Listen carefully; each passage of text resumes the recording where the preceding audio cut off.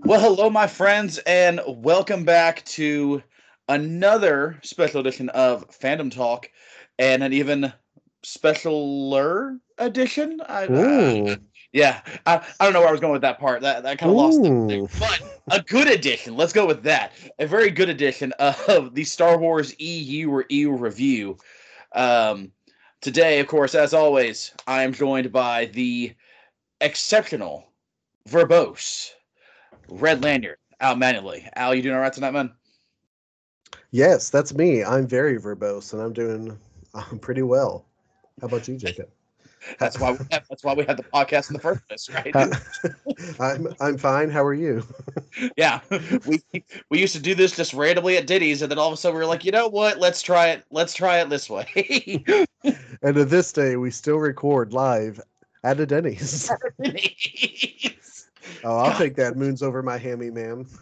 I Thank wish you. we did. Oh my gosh, man. We want to do a special edition episode. Two nerds in a diner.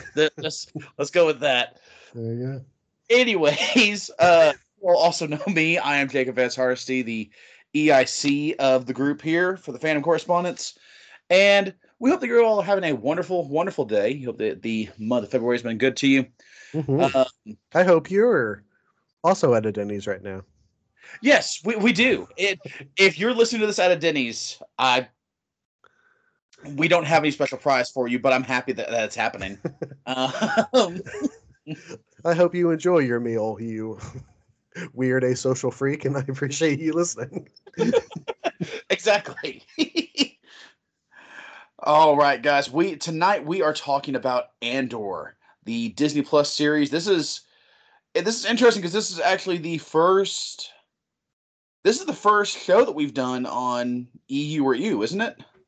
Um, we covered the Siege of Mandalore arc from the Clone Wars show, but that Yes, and other the than that, yeah, and the this is the Kingdom of first Clone Wars. live So action we've done. this is the first live. There we go. This is the Yeah. first live action that we've done. But yeah, this. So for those of you who are unaware of what this show is, um, it is following the.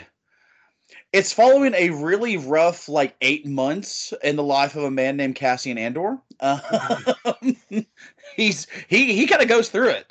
It's been the best of times, and then there's these 8 months. And then there's these 8 months. Yeah.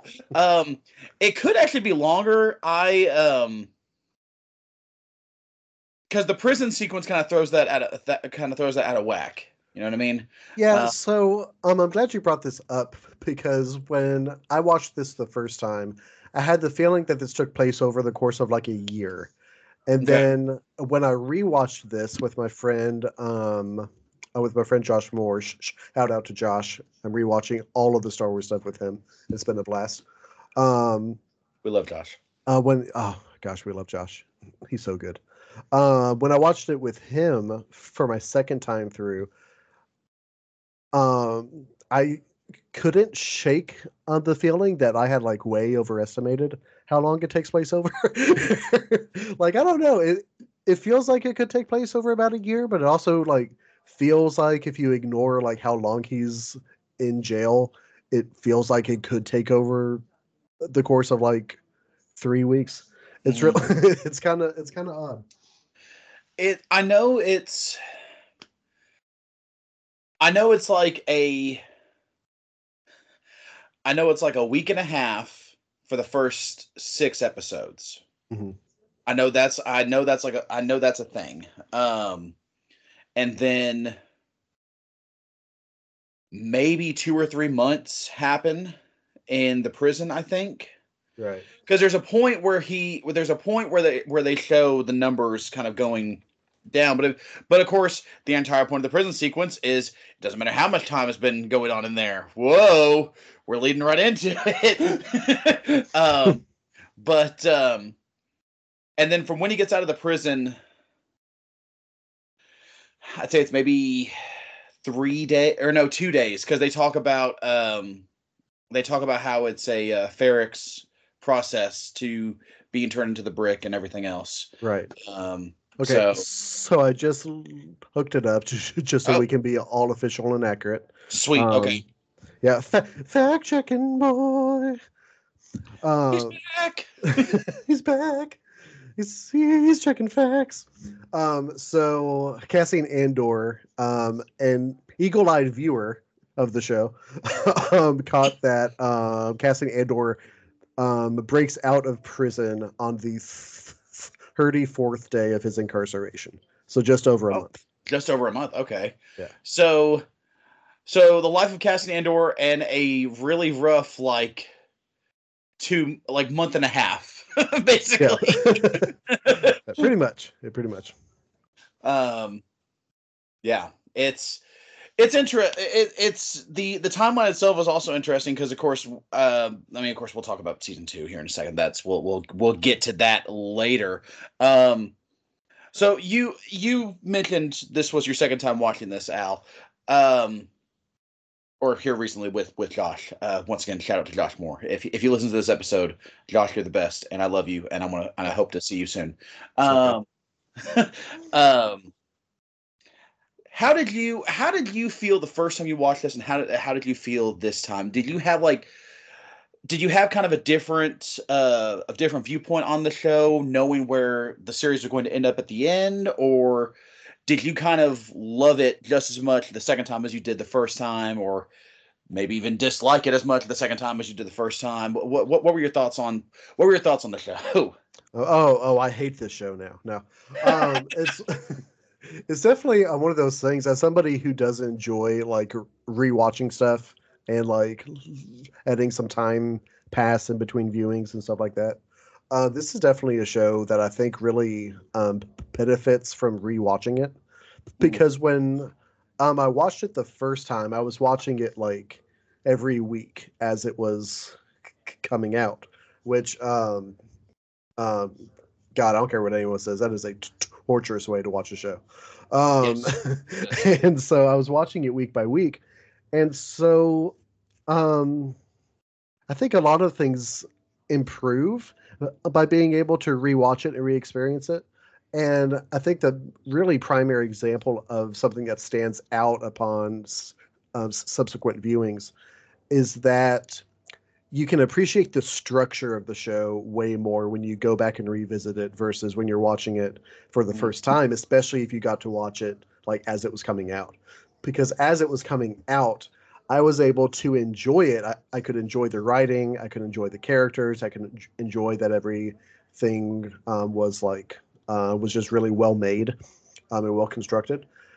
But as I was watching it, I got the feeling that the story felt kind of incoherent and disjointed at times because it goes a lot of places. And even though the show is named after Andor, you spend like a good amount of time actually away from him and with other characters and following different kinds of plot lines. And so when I was watching it, I recall we got to the last episode and we were about to start it. And the people I was watching it with, we were all just like, it feels like there are like so many things that they need to wrap up and address, and it feels impossible that they're going to because there was just so much going on and so many storylines happening at the same time. So when you go back and rewatch it, and you can rewatch it in bigger chunks. Anybody who wants to do a rewatch, I highly suggest kind of watching like 3 episodes at a time because a lot Yeah. of the story arcs can kind of be chopped up into 3 episodes. Um, and being able to rewatch it, you just get to you get the benefit of being aware of what's going to happen, so you can spend more time like drawing lines between characters and kind of connecting the dots and seeing how all the stories that are going on kind of relate back to each other, and how even though you spend a lot of time away from Andor is to like use Star Wars inspired imagery. Um, Andor himself is kind of the spark that like causes everything else in the story to happen. Mm. He's very much a point of reaction for everybody else in the show. And so being able to go back and rewatch it and just kind of like spend the time thinking about the scenes more with the background of how it ultimately goes, I think that was like a way, kind of improved way to view it. But no, I think it's great, man. I love this show. I don't know if it's my favorite Star Wars thing that has come out in like the new Disney era, but Mm. like it's probably the best if I'm being objective about it.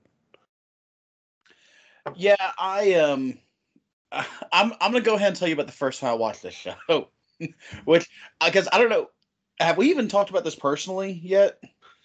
We not really. No, Yeah, we, we very briefly talked about the show. I think on like a random like um tangential episode of Random Talk, but like I don't think we've ever really like hashed out our feelings about the show before. gotcha. Well, I mean, so no time and no time like the president of this episode. Here we Uh, go. Everybody's getting unfiltered. yes, yeah, exactly. Yeah, unfiltered with Jacob Hardesty. Um, I hated the first 4 episodes of this show when I first watched it. Wow, you heard it here first, folks. Yeah, Jacob I Hardesty hates Andor. hates Andor. Yeah, no, no, Never hated anything more. I legitimately hated the first 4 episodes, um, for a few different reasons. One, like you said, everything feels super disjointed when you're first watching it, and if you're not really ready for that kind of storytelling, if you're not ready to go into so many different areas so quickly, um, and with different subplots and storylines and everything, then you're not going to enjoy the show. It's just the way it is. Um, what got me back in the first time, because I distinctly remember hating it starting, and then the second half was just fantastic to me. Um, because everything about the Aldani heist is damn near perfect. Um, Particularly the fact that the eye of Aldani itself is one of the coolest Yeah. moments in any Star Wars media. Um, yeah, but we are gonna circle back to that here in just a little bit. But with this viewing, knowing where it ends, understanding that basically everything is getting you to the entire show is one big setup to Marva's speech in the last episode. When it really comes right down to it. Um, and understanding that in this moment or in this viewing makes this entire show just perfect, in my opinion. Um, I'm like you. I don't think it is my favorite, just because when you have, I loved Obi-Wan Kenobi. I love all the Mandalorian stuff. I loved Ahsoka. When you have all these other characters that no offense to Cassian, I do care more about because for most of them, I've grown up with them.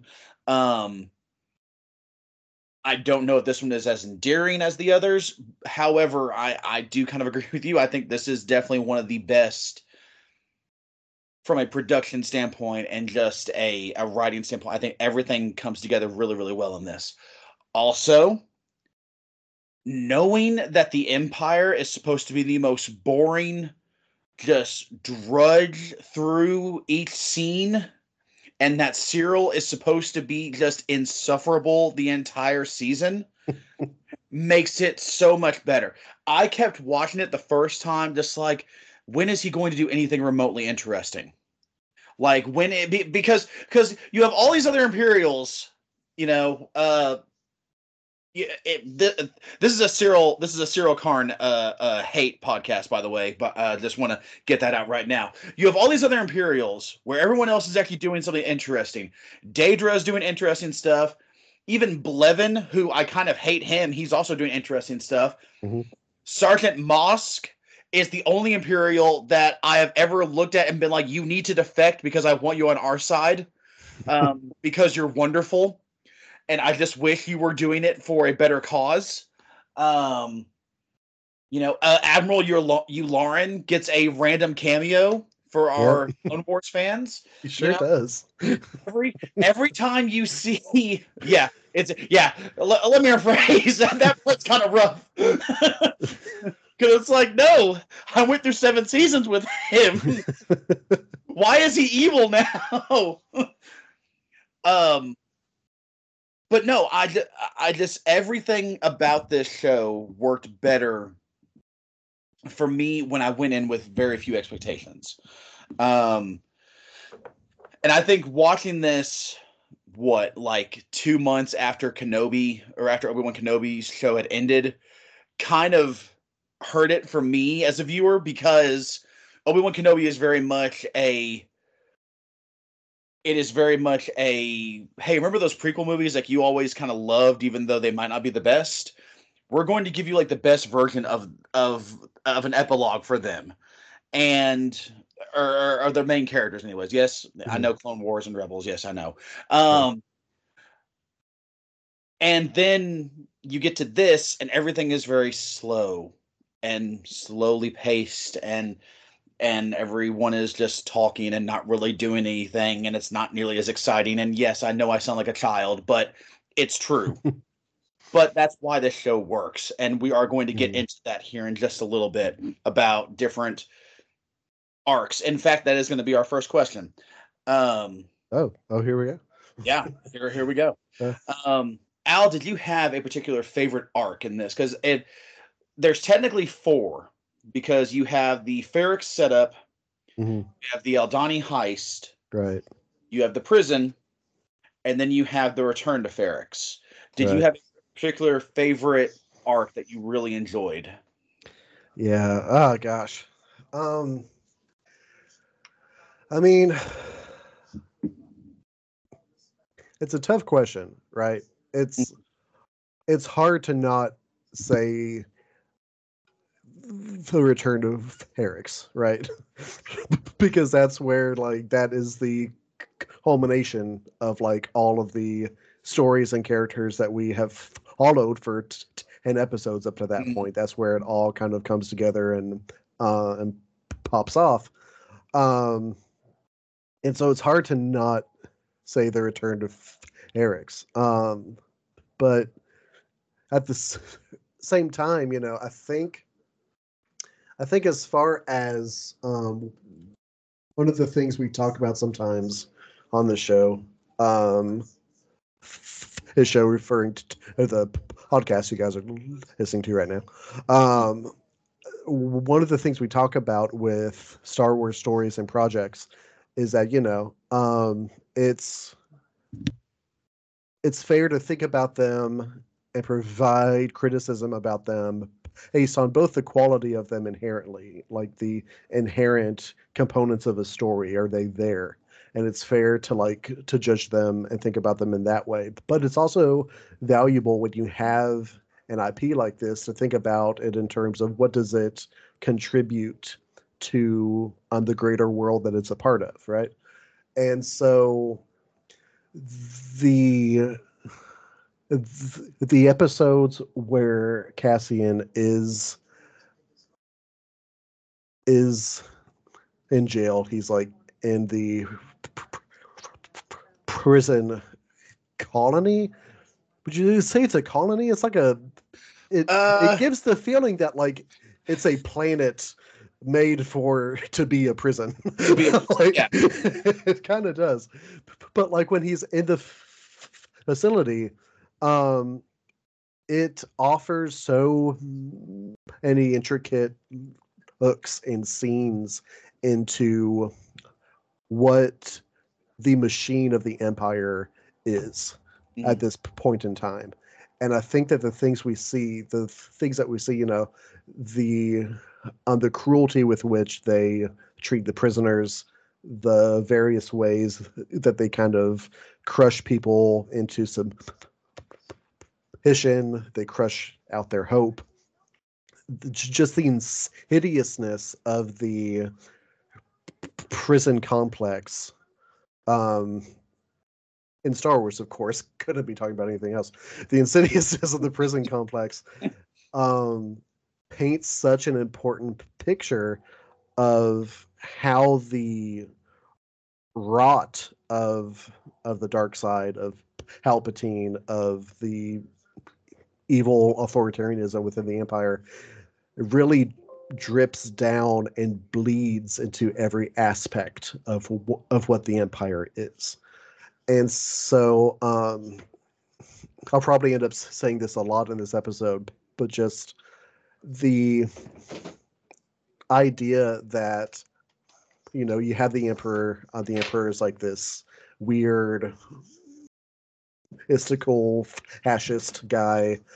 He's kind of hard to pin down in concrete terms. You have Darth Vader. He's kind of hard to pin down in concrete terms that like we understand and can relate ourselves to. The idea of a system and a bureaucracy that is designed to take away hope, to limit people within the very nature of who they are, um, their ability to strip them of an identity like that. That is a threat, and that is, for a lot of people, a reality that we can actually see, that we can actually feel and understand in real world terms. And the amount of times that Andor is able to do that with things and just take the antagonism of the Empire that we've known about for, almost 50 years now and translate it into something that feels real and feels detailed because it feels so real, is just really impressive and speaks both to the strength of the genre of this show and how it's kind of unique to a lot of Star Wars stuff we get, as well as just in general to like the skill of the writers behind it and like the skill of the production and stuff like that.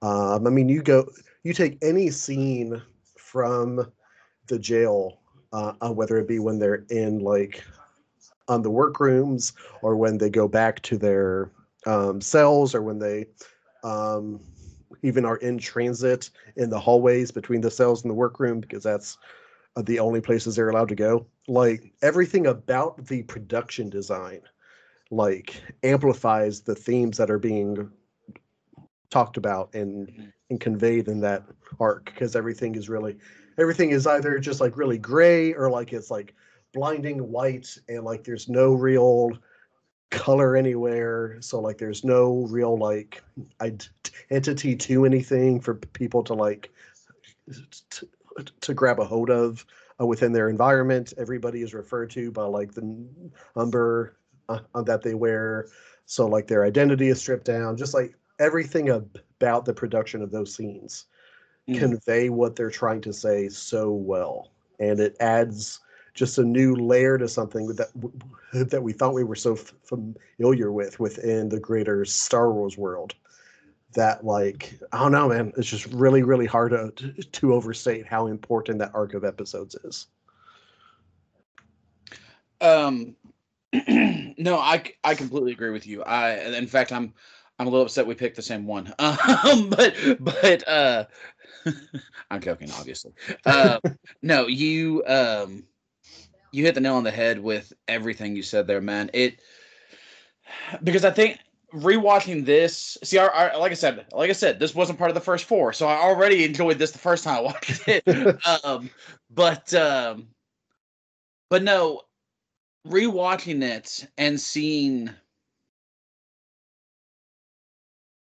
there's so many nuances to that arc. There's so many nuances to the scenes in the prison and why they work so well.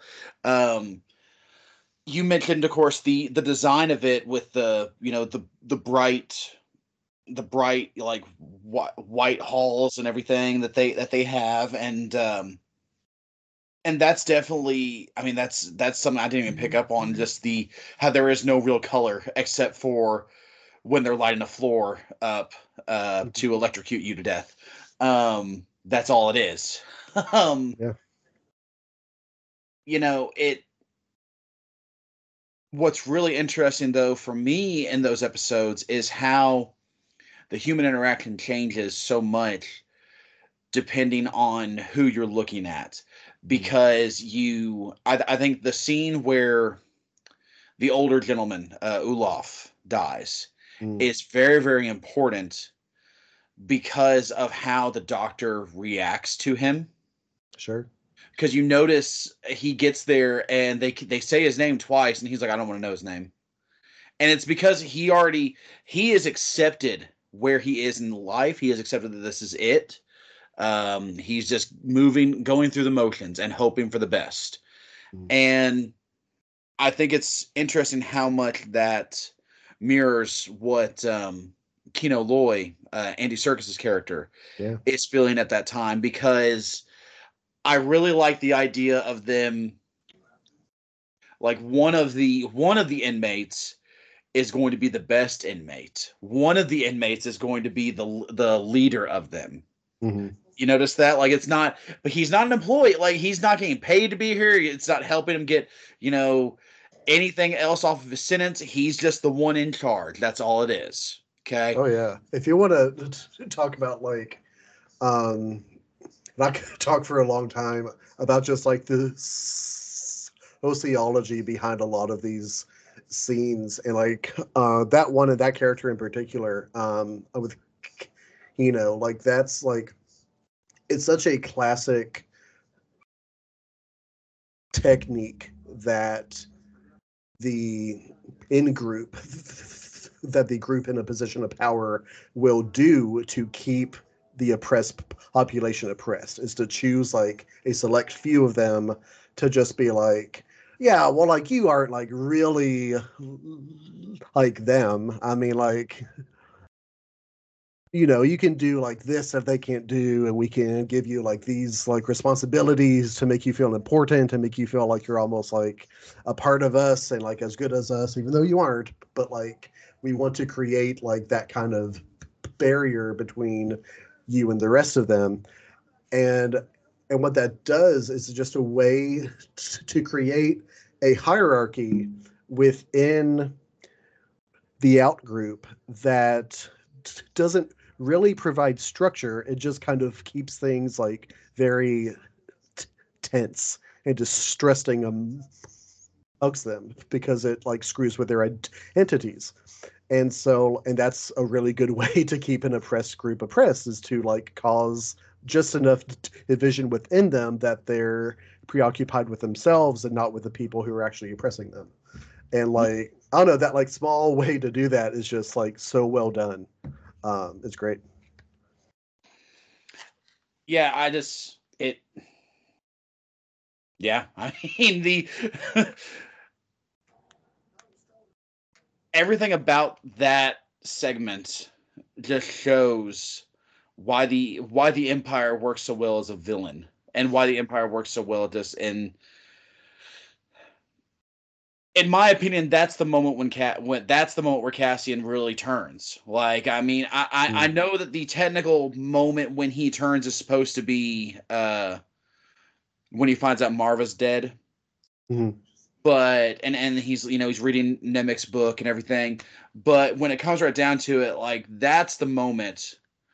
The whole segment where they're breaking out the big one way out speech, and all of that. Everything about that is just, that is his moment.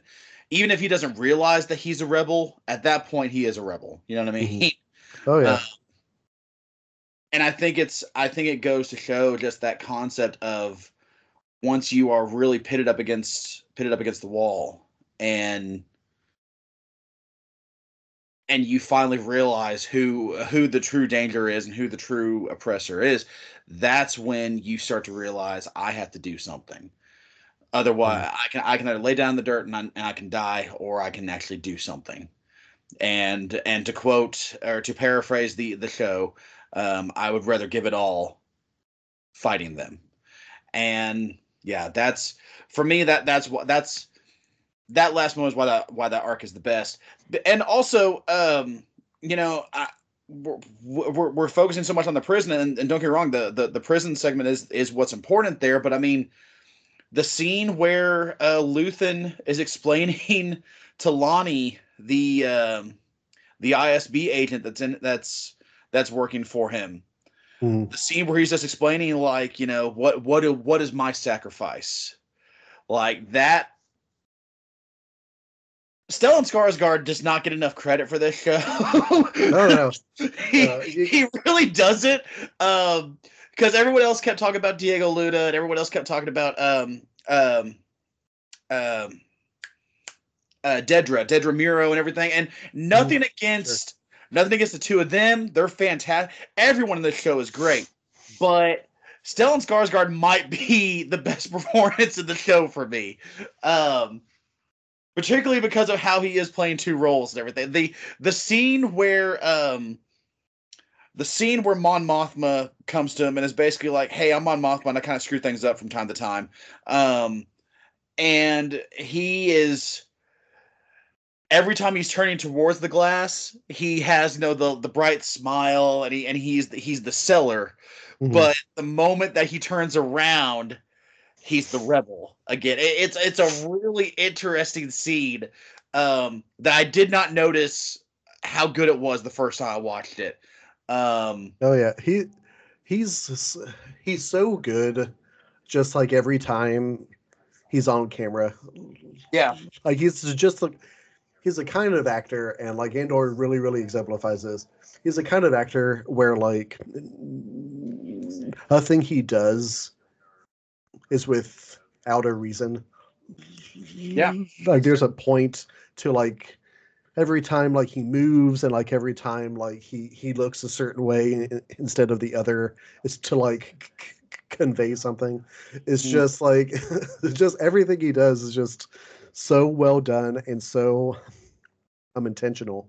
I have to say, just while we're on the topic of him, the part of the show early on in the show where he first heads back to Coruscant and he's on his ship and he puts on like his wig and his rings and stuff, and he's practicing like his accent and the way he carries himself to play the role he needs to play. Watching that scene with somebody who does not know what's happening is the funniest experience I've ever had. So, because he goes and he isolates himself in like the bathroom equivalent basically on his ship, and he puts on the wig and he starts to like sway a little bit and like laugh to himself. And I look over again at my boy Josh Moore, and Josh is just like, what's he doing? What's going on? What is happening here? That is, I just had to bring that up because that is like the best experience I've ever had watching something with that. I could see that. Like, yeah. What's he doing? What's going on?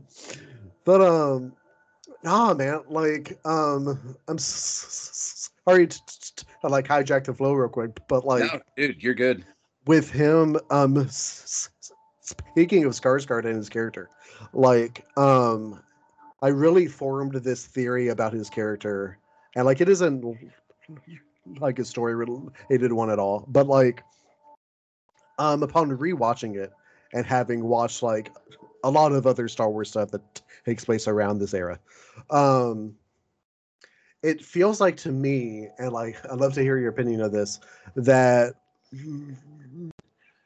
Uthan in this turns out to be the kind of character that they were trying to do with Saw in Rogue One, if that makes sense. Mm-hmm. Like, because I mean, and also his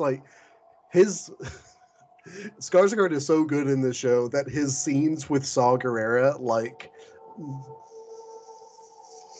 made me interested to see Saw Gerrera in the show. Yeah. Like, as someone who does not like that character, he made that character like so much better than what he was.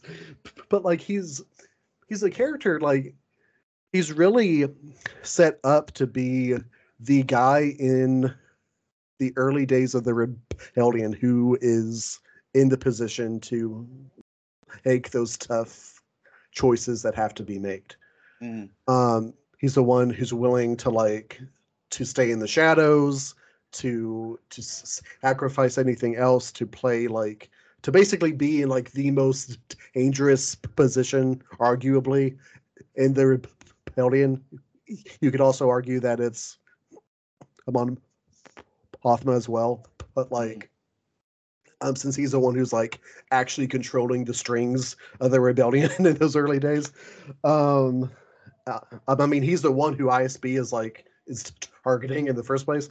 And so like he's set up to be like the quote unquote the bad guy of the rebellion, right? Sure. Obviously the show is like not set up to be like completely black and white like that, but he's set up to be the one to make those hard decisions, and he's so good at playing that actor, and the writing he gets is so much more effective than what Saw has gotten in the past, that like you sit and you watch it and you're just like, oh, this is what Saw was supposed to be. Mm-hmm. Like this is the character that like they were trying to do with Saw, and it just didn't take off. And this is like the real version of that. I don't know like how you feel about that idea, but that's just like the impression I got upon rewatching it. No, I literally almost got out of my chair. I'm so glad you said that because I was already thinking it. Because God help them, they tried with Saw Gerrera. That man is in Rogue One. He's in two separate Dave Filoni cartoons. Yes. He is in he's in Andor, and he is also in. I know he's in the first Jedi Survivor. I can't remember if he's in the off the top of my head. I can't remember if he's in the sequel. I'm fairly certain he is. Yeah. Just because why not? The man was everywhere. Okay. And he was the Roy Kent of Star Wars. He was, yes. He was the Roy Kent of Star Wars for the last like 8 years. But for some reason, but in my opinion, he just never takes off as well as what they want him to. And I'm wondering if there was a point where Forrest Whitaker, like as they were like, watching back like the episodes or watching back the scenes or whatever, he was just like, damn, like he's what they wanted for Saw. Like it because you're right. The everything that I dislike about Rogue One, and honestly, the older I've gotten, that's not as many things as it was, because I've realized it's not that I hate Rogue One, it's that I hate Saw Gerrera, and I hate Saw Gerrera, and I hate stupid rebel leaders who don't understand. We don't need to kill Galen Erso. But that's a whole other discussion. That we will get to before the end of this, by the way. Ooh, oh boy. Yeah, a little foreshadowing for you there. Saw in Rogue One and in the genocidal episode of Rebels, because that's the way to properly describe what he wants to do in that. Everything about him, you get the idea that they are trying way too hard to make this edgy, dark character. Okay? Mm. And in my opinion, it does not work because you never see any other side of him. So you never really see any. Because here's the thing. I kept thinking, I saw Rogue One before I watched all the Clone Wars. So I kept thinking, well, I'll watch this origin, and I'll get more of an idea of why he is this way. No, he's just kind of an asshole. Like, it's just like, yeah, he wants to fight the Empire, but honestly, I think he just kind of wants to fight, just in general. Mm-hmm. And the reason Luthen works where Saw doesn't is, one, because you do get the idea that there are people he wants to protect. There are things that he wants to happen because he knows that for the greater, as he says, for the greater good, or whatever you want to call it. So whatever you want to call it, which he doesn't say the ending part of it, but you can tell that's whatever helps you sleep at night, basically. You have to sacrifice, or at that point, you had to sacrifice certain things. And so the entire scene where he goes to Saw to effectively tell him, hey, don't join up with Krieger's men because they're all walking into an ambush. That entire scene works so much better because we have seen the other side of who Luthen is. Mm. Because me personally, I kind of get the idea that it was not the rebellion leader, then the antiquities owner. It was 100% the antiquities owner who was like, someone else has to do something, because I study these antiques. I know the histories of this galaxy. I know I have seen things like this before. Whether you want to call it Malik and Revan, whether you want to call it Exar Kun, we didn't know what they were then, but the Nile. Mm. You could look back at anything in the Old Republic and just point to it and say Luthen's probably read about that, and that's why he cannot allow the Empire to be what it is. Mm. So everything about Luthen's character works so much better because of that. And they never give Saw anything beyond just, I am the rebellion leader that just wants to blow things up and destroy the Empire by the most demolition-esque style I can. Yeah. So yeah, I'm sorry, go ahead. No, no. And like that scene itself, it so perfectly draws the line between the type of rebel that Saw is and the type of rebel that Uthin is, right? Mm-hmm. Because like even after Uthin told Saw, like, hey, don't meet up with Krieger because he's gonna die. Like they're taking him. Um Saw's first reaction to that scene is like he still wants to go. He's just like, nah, man, I'll meet up with my homie. Like Yeah, let's go down swinging. Awesome, like, let's try it. because Saw, when it comes to the type of rebel he is, Saw is a radical. He's to the point. He's so far gone to the cause that like he doesn't even think about pros and cons. He doesn't do the math behind like um, what kind of loss you'd have to suffer to gain a victory. He doesn't even think along those lines because he's a radical. He's so lost to his own belief in the cause that he doesn't think things through. And Uthin is a rebel, but he's not lost to his ideals. He understands his ideals and he weighs things carefully to understand those hard, sometimes even like heartless choices that he has to make. Um, and so it's odd because like when Saul Guerrera is first introduced in Rogue One, you almost get the impression that they're trying to say like, oh, see, Saul, like he's gray because he toes the line between like being cruel and fighting for the rebellion, which is ultimately good. And then you get Uthin, and you're just like, well, no, compared to Uthin, Saul sees things completely in black and white. Mm. Because all Saul sees is that, hey, rebellion is good, we need to help them. Empire is bad, we need to stop them. And that's as far as Saul goes. But Uthin arguably sees those shades of gray way more because he's able to say, yeah, the Empire is bad, but like, he even says to the guy in the ISB, he's just like, what, 15 men? You're like way more valuable than that. Like, Yeah. just like it's so easy for him because he's able to do that kind of math. And while, you don't want that kind of characteristic in every character that you get, it's just interesting to like see them paint the lines between these characters and show how even the people who are behind the same cause, the way they approach it can be completely different. And like, yeah, man, those just, God, every scene he's in is just so good. It's just so well written and so well done. Like, it's awesome. God, Skarsgård's the man. I wish we He could he just is. bottle the Skarsgård family tree up and just like sprinkles some of it on every project that comes out so that there's like a little bit of their talent and ability and everything that comes out. It'd be so good.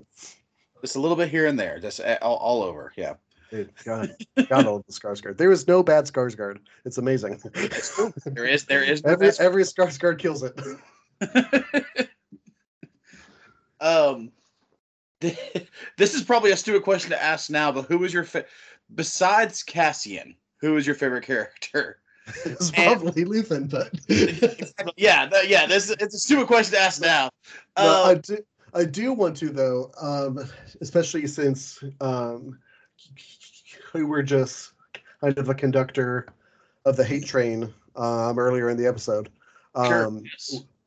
Woo woo. Woo woo indeed. I do want to shout out a character though, because I think this character is great, and I think that he's not misunderstood as to like who he is, but I think the reason why he is the way he is not always understood by people who watch the show and talk about it. Because Hero Karn is a excellently written character. Oh yeah. Like the way that he serves his function in that show and on the grander scale is like so perfectly done, because you have these, again, so many times we're introduced to these Imperial characters who are like just cartoonishly evil. Like it goes all the way back to like the opening scenes of A New Hope, where Tarkin is just like, well, if you don't want to talk to me, I guess I'll kill 80 billion people on this planet. Like, even after you talk to me, I'll do it anyway. Like just cartoonishly evil. That like you wonder, you're just like, okay, how is not everybody in the galaxy against the Empire? They're so blatantly horrible. And like to show a character who just like stands the Empire all while being like a total like user is like incredible to see. Yeah. Like that kind of role is so important to see, because like Hero Karn is a great character because he's like so relatable and easy to hate. Like he's the kid who reminds the teacher about the homework. Like he's like the traffic cop who gives you like a speeding ticket for going 3 over the speed limit. Like he's such a relatable person to just like spew all of your vitriol towards. And like it's so, and like again, to talk about the realism within the show and the way they're able to take these high fantasy ideas of like space fascism and stuff to make them real and relatable, is they take a guy like Cyril, who's like just like at the beginning of the show, he isn't even like really an Imperial. He's like Paul Blart. He's like a security officer on like a crappy planet. And so like to see this guy like have nothing really going on in his life at all, and like he loses his job, he goes back, moves in with his mom, which like I understand is like a very real thing for a lot of very good people out there as well. But like and like he just sits there and like he eats his stupid space Fruit Loops, and he goes to like this desk job that he thinks is like so below him, but like, dude, you live in the Star Wars universe and you have a desk job, like you're the safest person in the planet right now.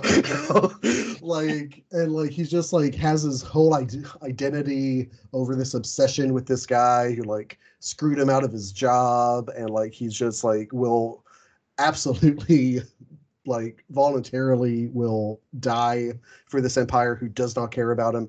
And he's such a pathetic man. And that character is so important to have, because that's how we relate, that's how we understand, because you see it and you're just like, oh, I know guys who think that like billionaires care about him. Like I know, I know guys like that. Like I get it now. Like, I don't know, man. All that we didn't see that would have perfected his character more is like a scene of him like on the HoloNet, like talking about how like the like Saw Gerrera is like secretly a girl or something. Like just like just like the pure and like utter selling point of just being like this guy sucks. I can't get enough of him. Like it's so well done. That is such a great character. God, I love it. Yeah, despite the hatred that I do have for him as a character, um, he is a brilliant character, and he does work. You are absolutely correct. He does work very, very well. Yeah. Gosh, he's Yeah. so insane. I love him.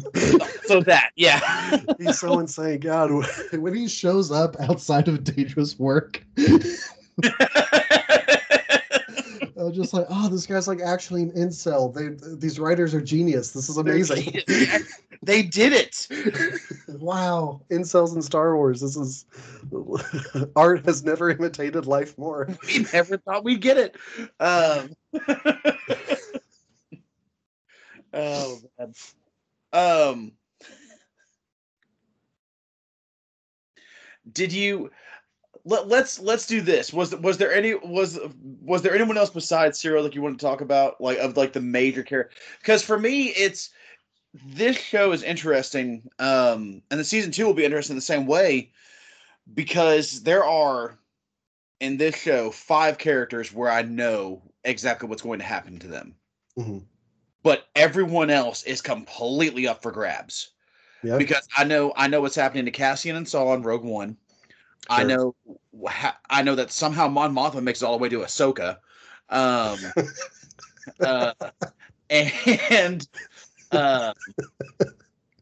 And I know that excuse me, okay, I know Adrian Two Tubes is also going to be with Saw.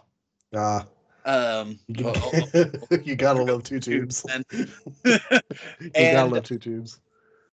The guy he escapes the prison with is Melchi, and for anyone who watches stuff with captions on, for real, or if you just had the volume up loud, Melchi is one of the 3 captains on Scarif. Mm-hmm. Cassian's one of the others, and the little scrunched up face blue alien that goes "at" is the other one. yeah, he's great. Yes, he is great. They would not have known that the AT-AT was there if he did not say anything. I mean, which apparently not, because like Baze had no idea until Kirit said something. The blind guy had to get him out of the way, which is interesting. But no, is there anyone else that you wanted to talk about in this? Because there is at least one character I did want to talk about. Okay, yeah. So I did want to shout out. His character is great. Obviously, he plays like the philosophical heart of the show.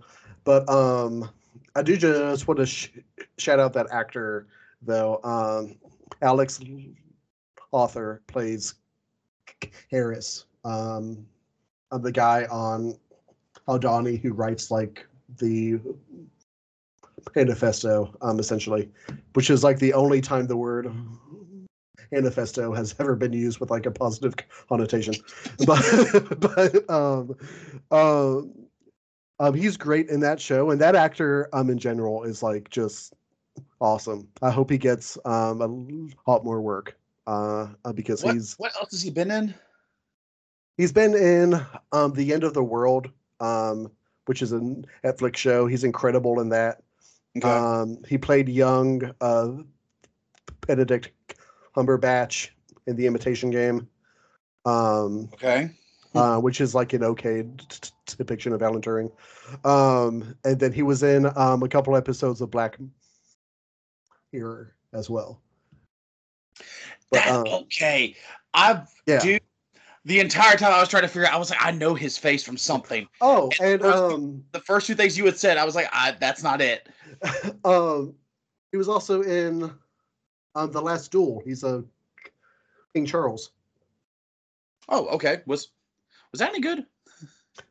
Yeah, it was all right. I liked it. That's all right. Okay, gotcha. It was all right. I still, it isn't good enough to interrupt Andor, but it's fine. Sure. Sorry. It's pretty good, but no. I love that actor. I just hope he gets a lot more work, because he's excellent in everything he's in. But yeah, all of the scenes with him in it were great because you get to see like the ideals and the passions of the rebellion like put into words and put into like actual political theory and stuff, and that's really cool. But yeah, I think Nemec is definitely someone I did want to talk about, because I think Marva's speech kind of becomes like the focal point, but Cassian reading the manifesto right before the night before is also very important as well, especially with everything that he is saying in that. Um, let's see. I really what did he say? I really liked what is the line? Pockets of rebellion happen all across the galaxy until we all realize we have the same enemy. yeah. And I was like, oh. Oh, he's cooking. I was like, that is a good one. Um, but no, I did really like him. There is a singular character I wanted to talk about, but honestly, he works best when you talk about the three of them together. Marva, Clem, and BMO are just perfect from beginning to end. I think I almost feel bad for Clem because you don't get to see him much throughout the show, because of course he dies, about what would you say, probably about 15 years. Well, no, it's definitely 15 years because they're clone troopers, not stormtroopers at the time. I don't know if you eagle-eye viewers might have noticed that. Eagle-eye viewers. They are in clone trooper armor, not yet stormtroopers. But it's the three of them are really interesting characters because they're the OG rebels by all technical reference. I mean, I think they kind of made the realization, because of course they talk about Ferrix being just far enough away from everything else, but being close to nothing, and it's in the sense of everyone is going to have to go there to get to someplace else. So that's why they're so much of they're either a miner, which is where they have, it's a mineral planet, or you are a trader or a merchant or whatever word you want to use that doesn't get misconstrued. But them kind of having that mentality of just like going to old rundown ships, scrapping it for what you can, and then selling it when everyone else is trying to mark things up, and it's that in itself is already interesting. But also the fact that you kind of get this air about the two of them, even in that first scene where they first find Cassian as a I almost said child, but he's really more like a teenager at the time. Yeah, he's like 11 or 12, I think. Yeah, 11 or 12. Yeah.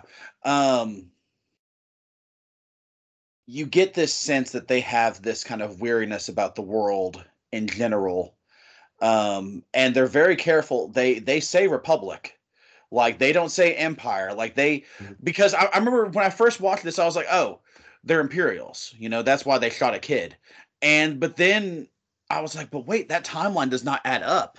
And so rewatching this, I was like, they're a Republic, aren't they? And then they called them a Republic starship, and I was like, oh, oh, that's not great either. Because of course you grow up, and of course you're growing up your entire time is like, oh yeah, the Republic were the good guys, the Separatists were the bad guys. Mhm. I'm not saying that the Separatists were good guys, but like, I don't know, man. The Republic may not have been 100% great if they're shooting random kids immediately. But Yeah. what are you gonna do? Yeah. Well, But with it's it's almost as if the show is saying overarching things about the inherent nature of power and overextending authority. Ooh. Uh-oh. Uh-oh. Uh-oh.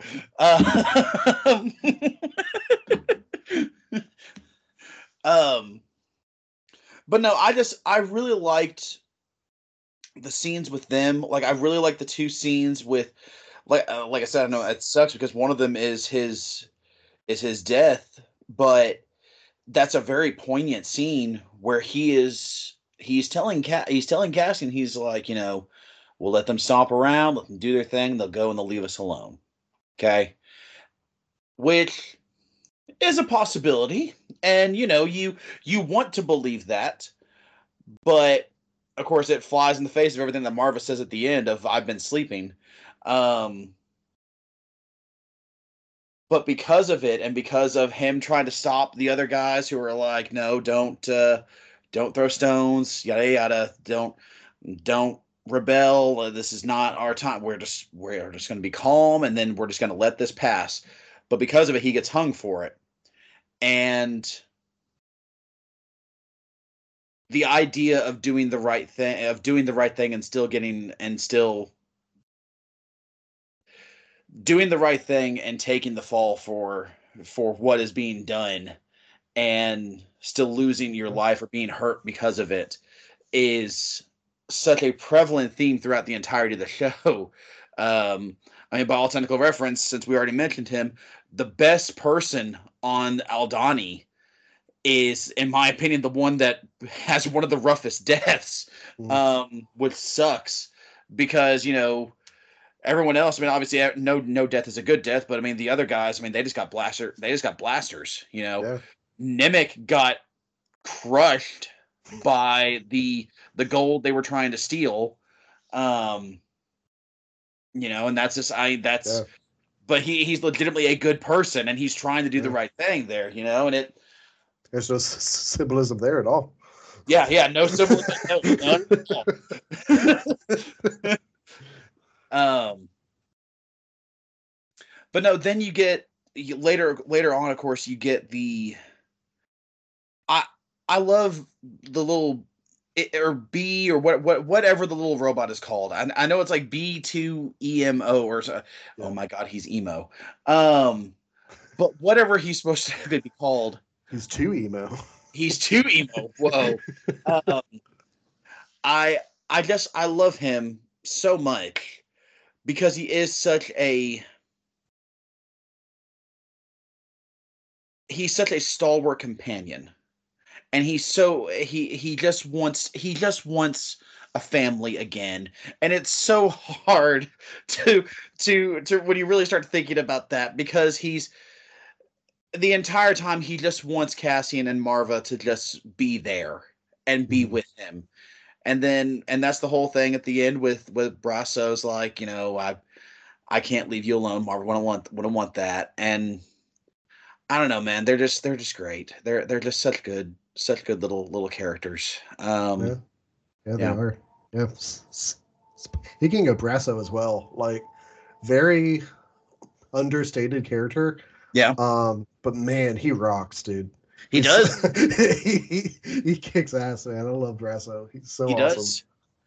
I think one of the it's not my hypest moment, so I'm gonna go ahead and mention it now. But I just love when, as he is holding the stone that is literally all of Marva's essence, he is beating someone over the head with it. As she would want. As she would want, exactly. Like, I don't know, man. I think that's great. I just just 10 out of 10. Beautiful, absolutely perfect. Nah, man, it's great. Like, even going back to the first time watching this show, and that last episode where, like, oh my gosh, it's just like a crescendo of the episode, and like tensions are just so high, and it's so stressful and stuff, and you see things like amping up and escalating and escalating and escalating, and like and Brasso is like right there in the midst of all the Imperials and stuff. And even when I was watching it the first time, I was just like, oh man, I hope he jacks some people up. Like he's been such a solid character this whole time. And like it's just, yeah, man, he's just great. I love Brasso, dude. Super understated character, but he's so effective. Yeah, I think he's just great. I like him because from the moment you see him, you know exactly where he stands, and he does not change he does not change at all throughout the series of just being that rock, for them, and then proceeding to beat people with rocks. Yeah. Yeah. Yeah. I have a pointed question to ask you. I'm ready. I'll probably have a pointed answer. We'll see. Because the more I see this character in both the old EU plus as well as the new canon, the less I like this character. What are your thoughts on Mon Mothma? Mon Mothma. Gotcha. Yeah. Yes. Excellent. I'm so glad you asked me about her. Yeah. So I do have some thoughts on her in this show. So that is a character who, before this show, I primarily knew Mothma from the Godzilla films. But yes. But, wow, they changed her character over the years. But no, I primarily knew her character from like old canon books because she plays a really big role in the side story, the B story of the Jedi Academy trilogy. And so like I primarily knew who she was really as a character, aside from like the 5 lines that she has in the original films from like the old canon books. And in the old canon books, she's depicted as being somebody who is very good, obviously, at diplomacy. She cares very much about the Republic. She has like an inner circle of people who like she really, really trusts, even though she tries to open herself up to everyone for the sake of stability within the Republic. She has like a tight-knit group of people who she really relies on. So like she is very like others based, which is something I always really enjoyed about her when I read about her. And so, yeah, so I think it's really interesting in this show where it is very much a prequel series to the characters we know, to see her struggle with that, because she is so we find her in a very rough place, right? We find her and she is trying to like siphon off funds to fund the rebellion while she's like 3 floating chair discs away from Emperor Palpatine. Like she's like so she's in a rough spot, and like the rebellion, like Uthin is constantly asking her for more, which like, yeah, that's important, but like also she's like she can like smell what Palpatine had for lunch that day. Like so like she's in a pretty crappy spot to begin with. I think it's so interesting. I know that this is probably not the version of the character that people wanted to see, because we have a tendency to want to see the characters like more as they are, like in the main thing we know them from. And so Um, I thought it was interesting to see her at this point be kind of bad at her job, if that makes Mhm. sense. Like, I thought it was interesting to see her like try to build these bridges and make these connections, but like kind of struggle with that at the same time. Um, the the really big interesting twist I had with Mon Mothma is when she um first of all, I will say, um before I talk too highly about like the writing of her character, um insane that her husband does not know that she's funding the rebellion. Um Unbelievable. Fair. I don't believe that for a second. I hope season 2 features like her breaking down and telling him, and him being like, "What I know, like I've known, like as soon as you started to do this, like I want her husband to like secretly also be a part of the rebellion, like because that's the only way that this makes sense. Because she's really bad at hiding things. Um, so just to get that out of the way, um, the part where she I forget his name, but her childhood friend who like does like financing and banking and stuff. Tay Colma. Yes. Yeah. So when Hey Colma sets her up with this like this I kind of assume he's like Jabba the Hutt, where he's like in the mob. Essentially, Yeah. he's like in the That's mob kind of of Coruscant, is what I understood. And he sets her up to talk to him, and he's just like, yeah, we're both from Chandrila, like we have that in common. I'm happy to help you out, happy to spot you what you need to do whatever you need to, if you will allow like our kids to like hang out, and if I happen to get like in-lawed into a powerful Chandrilan family on Coruscant, then I guess that happens. Um, when that came up, I was just like, okay, this will be where we like see her resolve. This is where we see her like take a stand of like, I love the rebellion, but like I still have a family, I have a daughter to harbor and protect and stuff like that. When the season ends and like they're all there and she agreed to it, I was like, oh whoa. Like, not what I saw happening. I don't hate it, but like, whoa, that's a really bad look for Mon Mothma. And like, that isn't to say I think that like she's irredeemable or anything, but I'm really interested to see where that goes, because whoa, that's a big deal. That was a really big direction for her character to take that I wasn't expecting there with that. But yeah, I think it's an interesting depiction of her, for sure, with like some caveats. But yeah, how did you feel about Mon Mothma, Jacob? um. So more so, more so in Ahsoka, but also with this one. I don't like Mon Mothma anymore. If if this is what we're supposed to take, what we're supposed to take from her. Um, I love that. I love that description.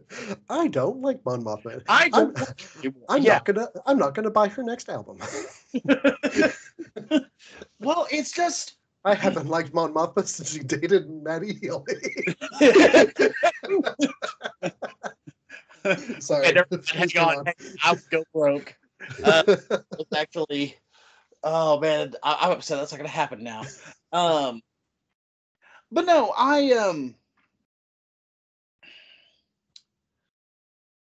the new canon stuff, and to be fair, I don't know as much about the old New Republic stuff as you do. I will readily admit that. Um, with Mon Mothma and so on and so forth, following the fall of the Empire. I knew she was from Chandrila. That was kind of the main thing I knew about her. Um, but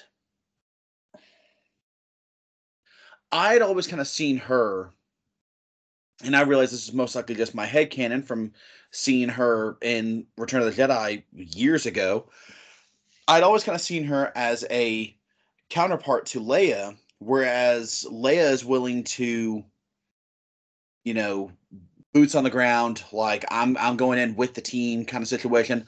Mon Mothma's more in the background, where she's like, I'm the one who's kind of leading everything here. That was always kind of how I viewed her. So you can imagine my surprise when I'm going to say two separate series tell me that she is very much a fence hugger when it comes to which side is she working for in Ahsoka, and is really just kind of bland and just kind of almost like he doesn't want to be there. Which I get in this one makes more sense. In Ahsoka makes no sense. And I'm going to try to avoid just ranting about her in Ahsoka and focus more on her storyline in this, because when she first shows up, I really like the idea of her. Like you said, like you said, he's in a bad position. I don't want to take that aspect away from her, by any means, because that is interesting, of her being the most vocal senator out there against the Empire, which, as we know from watching Rebels, does not really come to a head for about 2 years following where we're at in Andor. Which is also interesting. But she is very much like in the Senate. She is the one who is trying to keep the Empire as under control as she possibly can. And then, presumably, of course, a lot of these characters meet up years prior. But so I kind of get the idea that just, somewhere along the line, Luthen meets up with her and it's like, hey, Chandler's got a lot of money.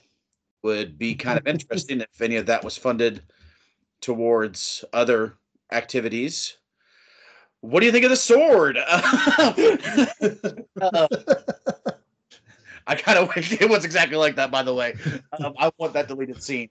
A mysterious dark side user named Starkiller wore this helmet once. Yes. Would you like to?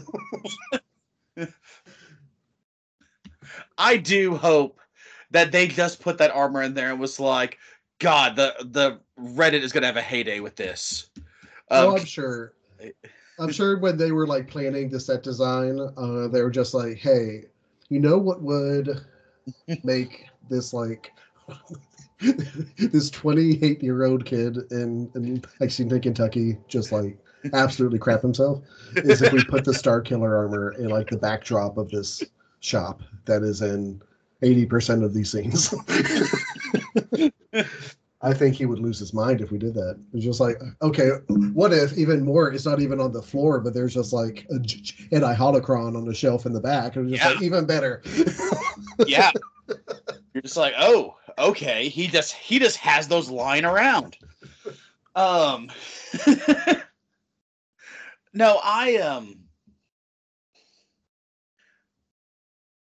I really do like, or I want to like Mon Mothma. I really do. The problem is they keep showing her in this sense of someone who wants to help but just doesn't know how.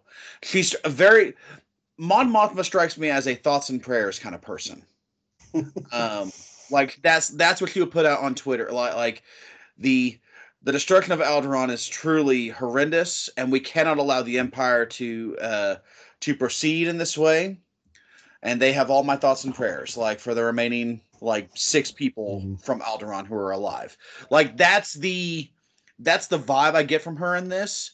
And I realize I'm probably being harsh and probably being a bit too unfair, but when you are counterbalancing scenes like that with everything that's happening on Narkina 5 in the prison, it's kind of hard to not.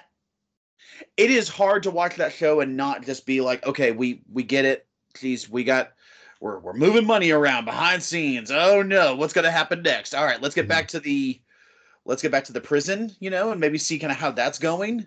Yeah. Let's get back to this. We paid Andy Serkis like a lot of money, so maybe get back to the prison for a bit.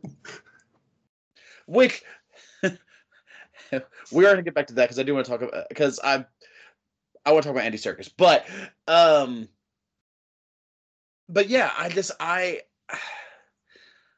because you're right. Like at the end of the day, she does this whole thing where she's going to allow her daughter to be kind of betrothed here, which I understand is a Chandrilan tradition. Sure. I understand that that as we see throughout the show, most of the other traditions that her daughter is doing are older Chandrilan traditions, anyways, and her daughter seems halfway into those. Mhm. So for all we know, she would have eventually wanted like a kind of betrothal kind of thing, and to do it like just be like, well, mom and dad had a arranged marriage, maybe I should too. That is a heavy possibility. The problem is that in a show that is all about uprooting oppressive states and setting forth new ideas for freedom, it is difficult for one of the primary characters to agree to an arranged marriage, to effectively agree to an arranged marriage by the end of it. It almost seems like it seems like simultaneously, and of course I am saying this with not having any idea how it's going to play out in season 2. In fact, like I said, of that family, Mon Mothma is the only one I know is 100% alive later, so who knows what happens to them. But everything about that scene could be to juxtapose everything that just happened on Ferrix. It is a possibility. Where we're kind of dealing with this is the fallout of our actions. Because I mean, of course, with that montage, you also have, Luthen is just looking out at the chaos of Ferrix. Mosk is literally sitting in an alley drinking just drinking by himself. Yeah.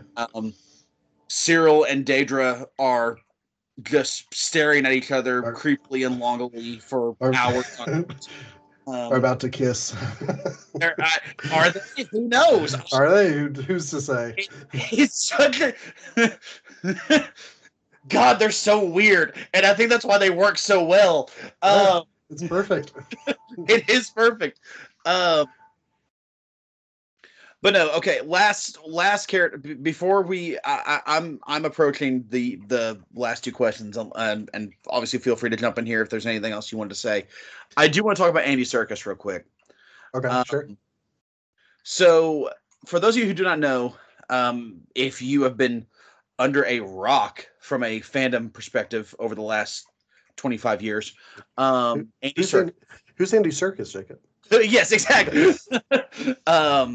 Andy Serkis is primarily known for, of course, playing Gollum in the Lord of the Rings and Hobbit films. He was also another famous Star Wars character.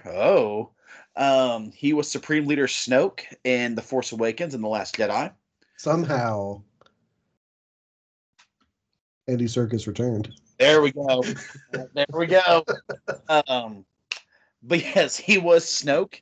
He was also for my 13 going on 30 fans out there. I know there's got to be at least one. I love that Andy Serkis played Amadeus Claw in 2 different MCU movies, and you go to 13 going on 30 before you go to that. So I was going to get to that. However, first I had to talk about 13 going on 30. Exactly. I have to go in order here, Al. But no, we go by relevance to the cultural zeitgeist. Yes, exactly. Yes, he starred in that movie alongside Mark Ruffalo, in which he starred in another movie alongside Mark Ruffalo. There's the connection. You were waiting. He was in Avengers: Age of Ultron and Black Panther as Claw. He's just great, man. Like, I mean, and saying that he starred beside Mark Ruffalo in Age of Ultron is a very generous way of saying that to both of those actors. Absolutely starred. More like scene stole, if I'm being honest. But no, he is legitimately just a fantastic actor. I think this one did a really good job of showing how good he could be as with a serious performance without motion capture, like without it being like a CGI character. Nothing against obviously his performances as Snoke or Gollum, but with this being able to kind of see how he is able to emote and able to convey everything that is going on through with Kino Loy, just in a very visual, open sense, is really just impressive. I mean, the moment. I think one of the best like final moments of an episode is when I mean it's unfortunate because it's when Olaf dies, but the moment they're walking away, Cassian the entire time has been asking him how many guards are on each level, and he will not answer him. And at that moment, he just has this look on his face of just, I don't care what is happening. I don't care what happens to me after this. We're doing something to stop this from ever happening again. And when Cassian asks him how many guards are on each level, he doesn't miss a beat. He just goes, no more than 12. And then the episode just ends. It's a really cool moment. But just everything about his performance is just perfect in this. He just absolutely nails it. Even the final time you see him,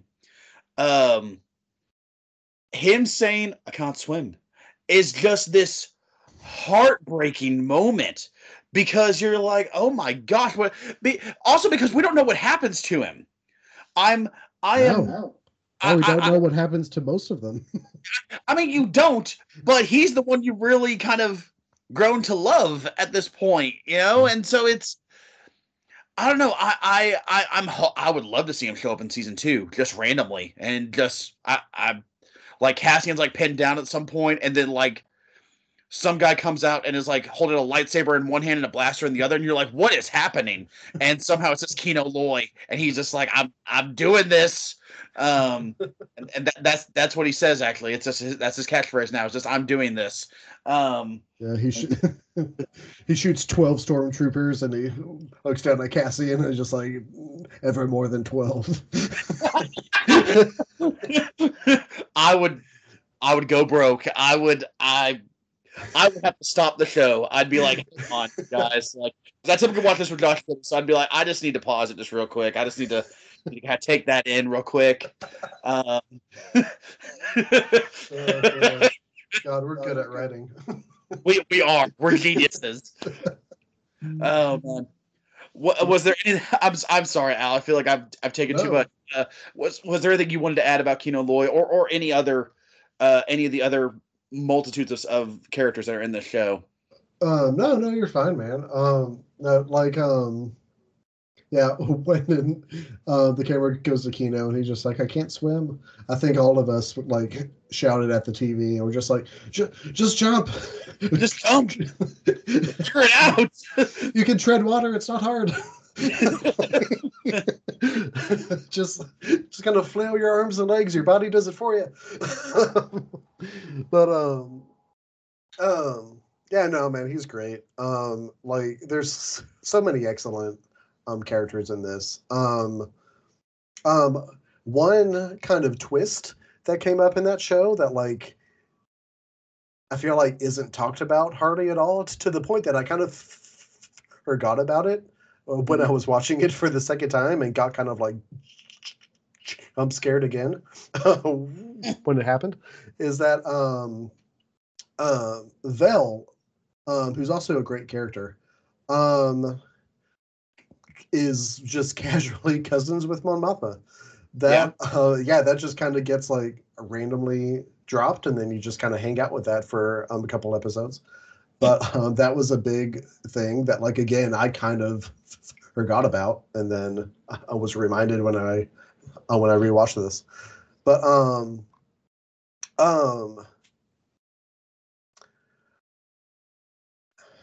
yeah, no, like I feel like it's weird. I mean, like we haven't talked about Idra very much. She's like incredible in this.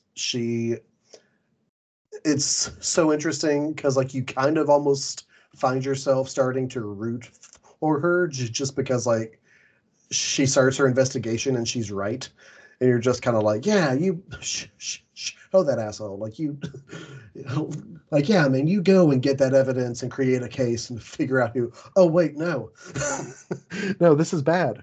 And then she has like a total turnaround where she begins. She shows up on Hendrix, and she like starts to torture Bix, which is horrific. Yeah. One of the most horrific things I think has ever happened in Star Wars stuff. That was wild. Yeah, this show does a really good job. We've talked about it some in the past, but where it has always been with Star Wars, you know, the Empire, the imagery of the Empire, the iconography of it, very much inspired by, calls back to like imagery of like Nazi Germany, seeing the ISB be kind of like the intelligence agency, in that way, be kind of the Gestapo in that way. And that those kind of parallels are just even more like filled out here because we have whatever the doctor's name is who's in charge of like that torture device, who's basically Joseph Mengele from Nazi Germany, like Holocaust camps. Like that was a really interesting detail to throw in there as well, just like adding more layers to show like how deep the corruption and the evil goes throughout the Empire. But yeah, man, it's just like, I don't know, it's hard to talk about all the characters because all of them are just done so well.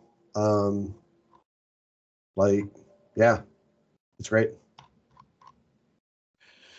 Yeah, I yeah, that doctor was rough to take, man. Like that whole sequence is hard to watch. Yeah, it was hard the first and this one. Like, if it's possible for the tone of that show to get darker than what it was, that was the turning point. That like was that was yeah. That was where you're just like, oh, I'm not happy anymore when I watch this show. Because then even like when Cassian gets there to save her, she just goes, no, they'll get angry, and you're like, oh shit, like it's yeah. One thing I do want to, it is such a small detail, but it is something that I loved. It was the only part of that sequence that I was like, oh, hey, that part was kind of cool. And it only works if you watch New Hope as many times as I have, especially if it was on TV.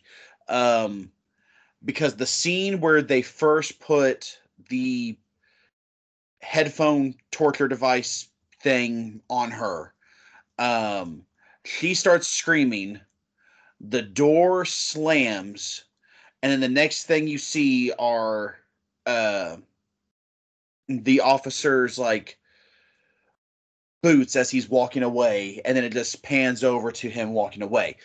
It is, once again, it is a small thing, but it is the exact same shot as whenever Darth Vader brings in the little torture orb thing to Princess Leia in A New Hope.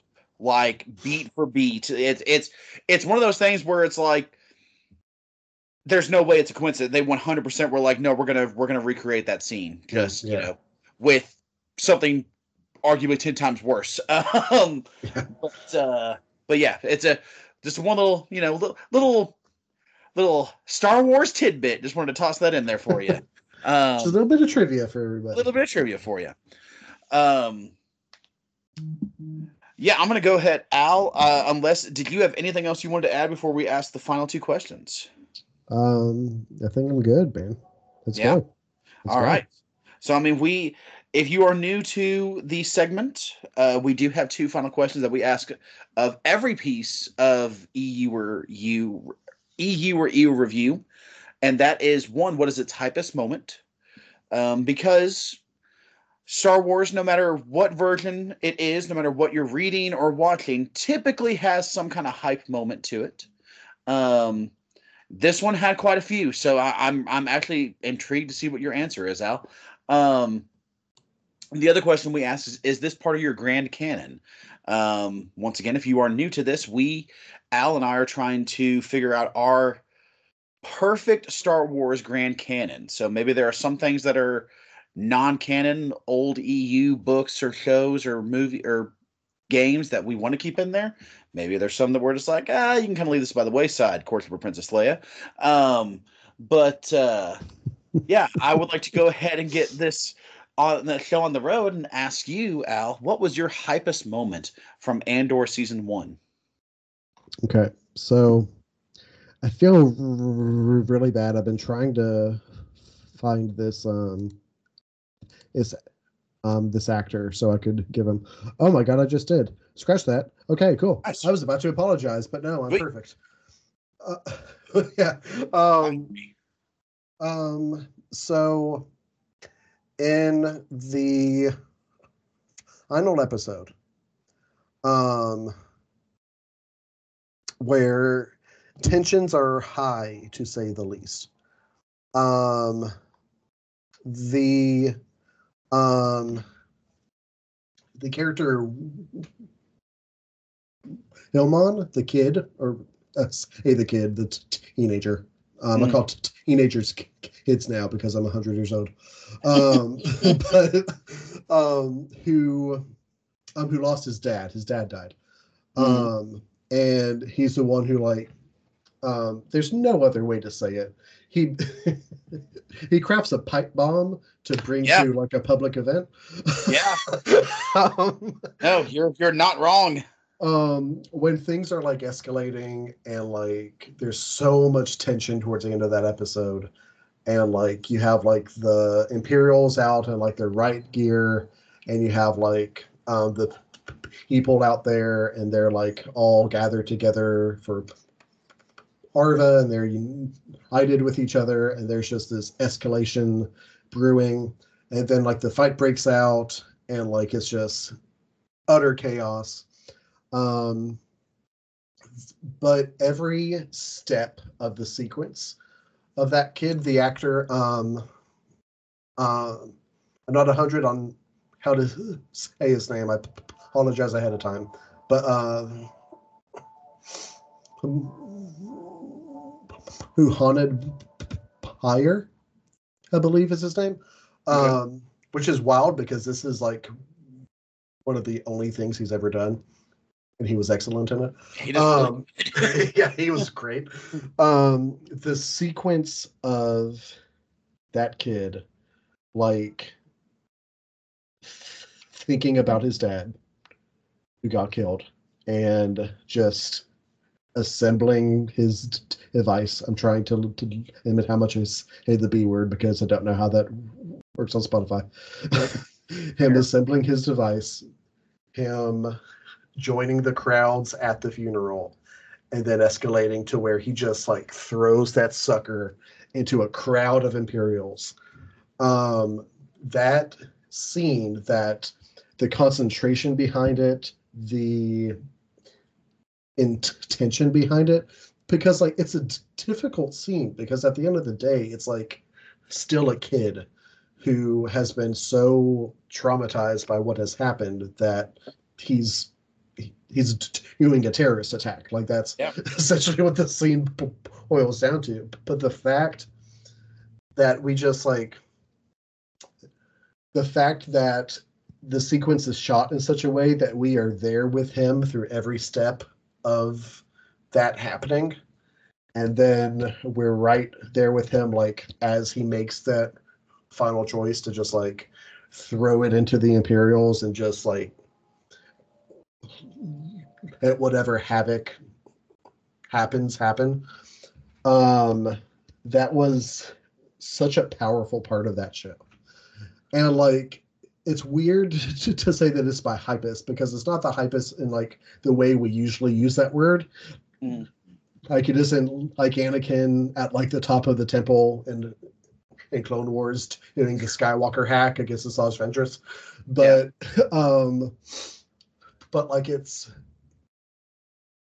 hype, and it's heavy, and it gets me engaged with it so much, because that whole sequence with that character is so well done and so powerful. And it just, like, I mean, that explosion just sets off the rest of the episode. It just opens the floodgates. It, like, in a way, it, like, a lot of the scenes in that show talk about how Aldhani was the beginning of the rebellion.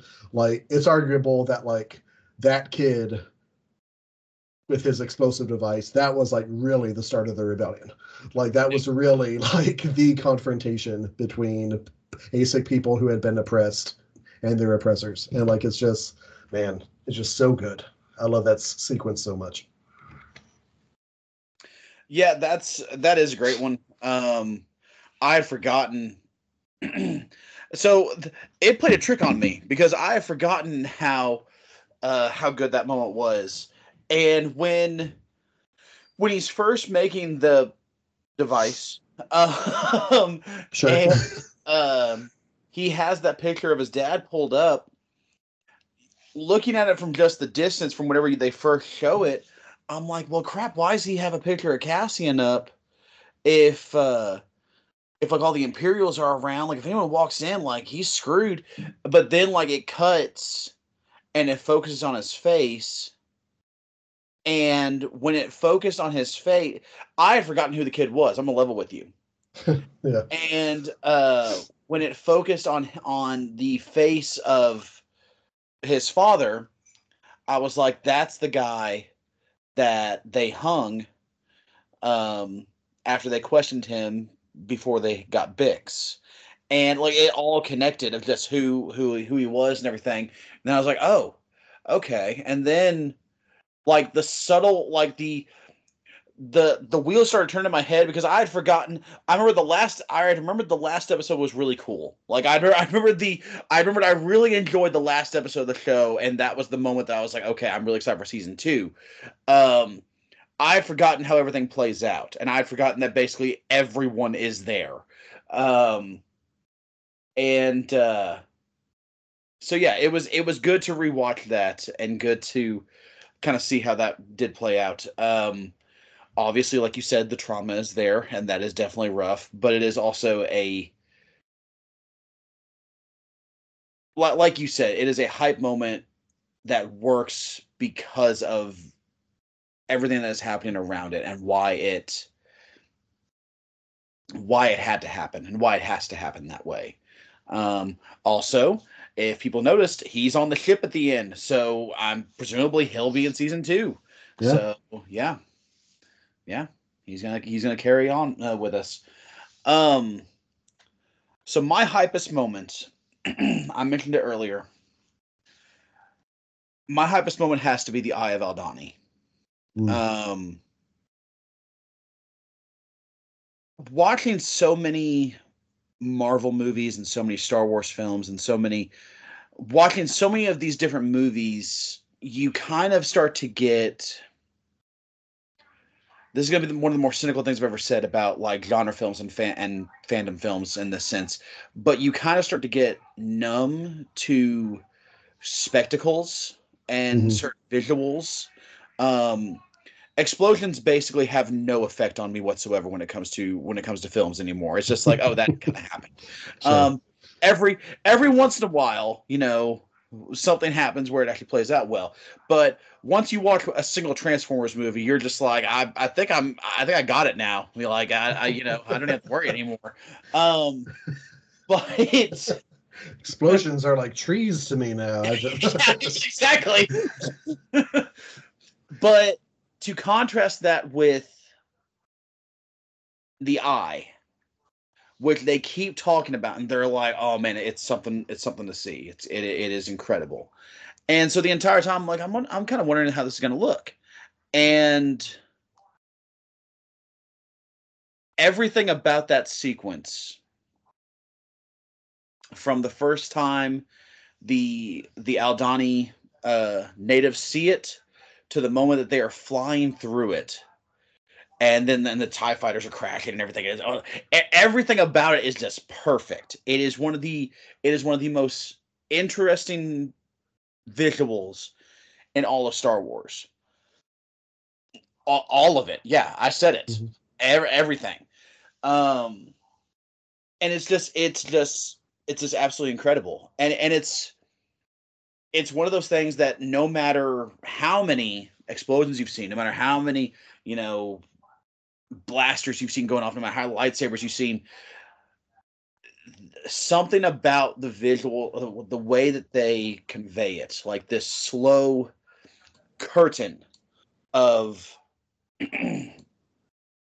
of meteors just flying through the sky all at the same time, almost like it's a flock of birds just that are all just flying together perfectly. It's astonishing to behold. Even just, it doesn't matter what you're watching on. I was rewatching this, and I was watching on my phone at work, and I was still like, man, this is just great. While watching on a big screen would do basically the exact same. I mean, it'd be even better, obviously, but like, it doesn't matter how you're watching it. Just seeing that visual is just something incredible. Yeah, it's great. Yeah. But yeah, so that is my hypest moment, is the escape from Aldani. It's really well done.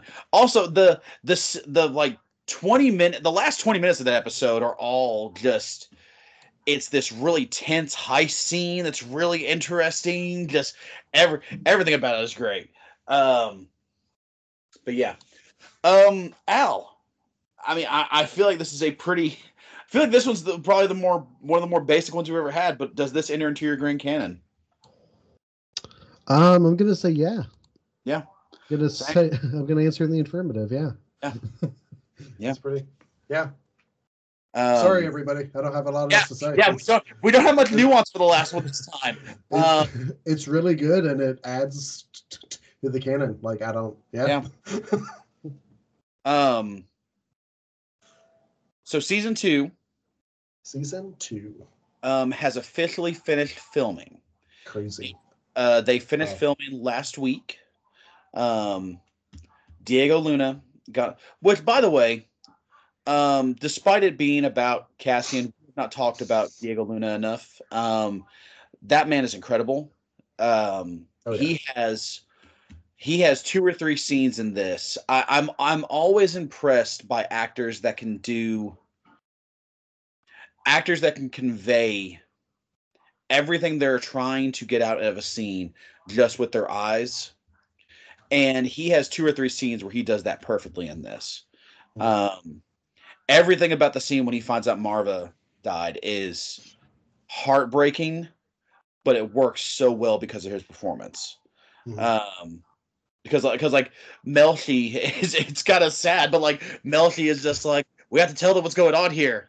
We have to split up so we have a better chance of surviving, and he's just kind of like, yeah, sure, whatever.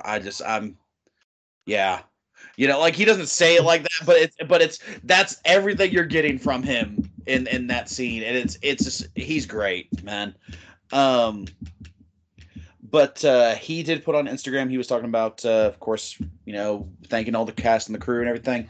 So yes, Andor season 2 was officially done this month. Due to the constraints of the let's go. Due to the constraints of the writer's strike, they did have to stop filming. They only had like a month of shooting left, which is kind of annoying. because they restarted back up in January and they finished it like last week. So it is kind of it's kind of annoyed in that sense because it's like, God, why'd the writer's strike have to happen? Well, because the Empire's in control. Anyways, Mm. We're getting closer, everybody.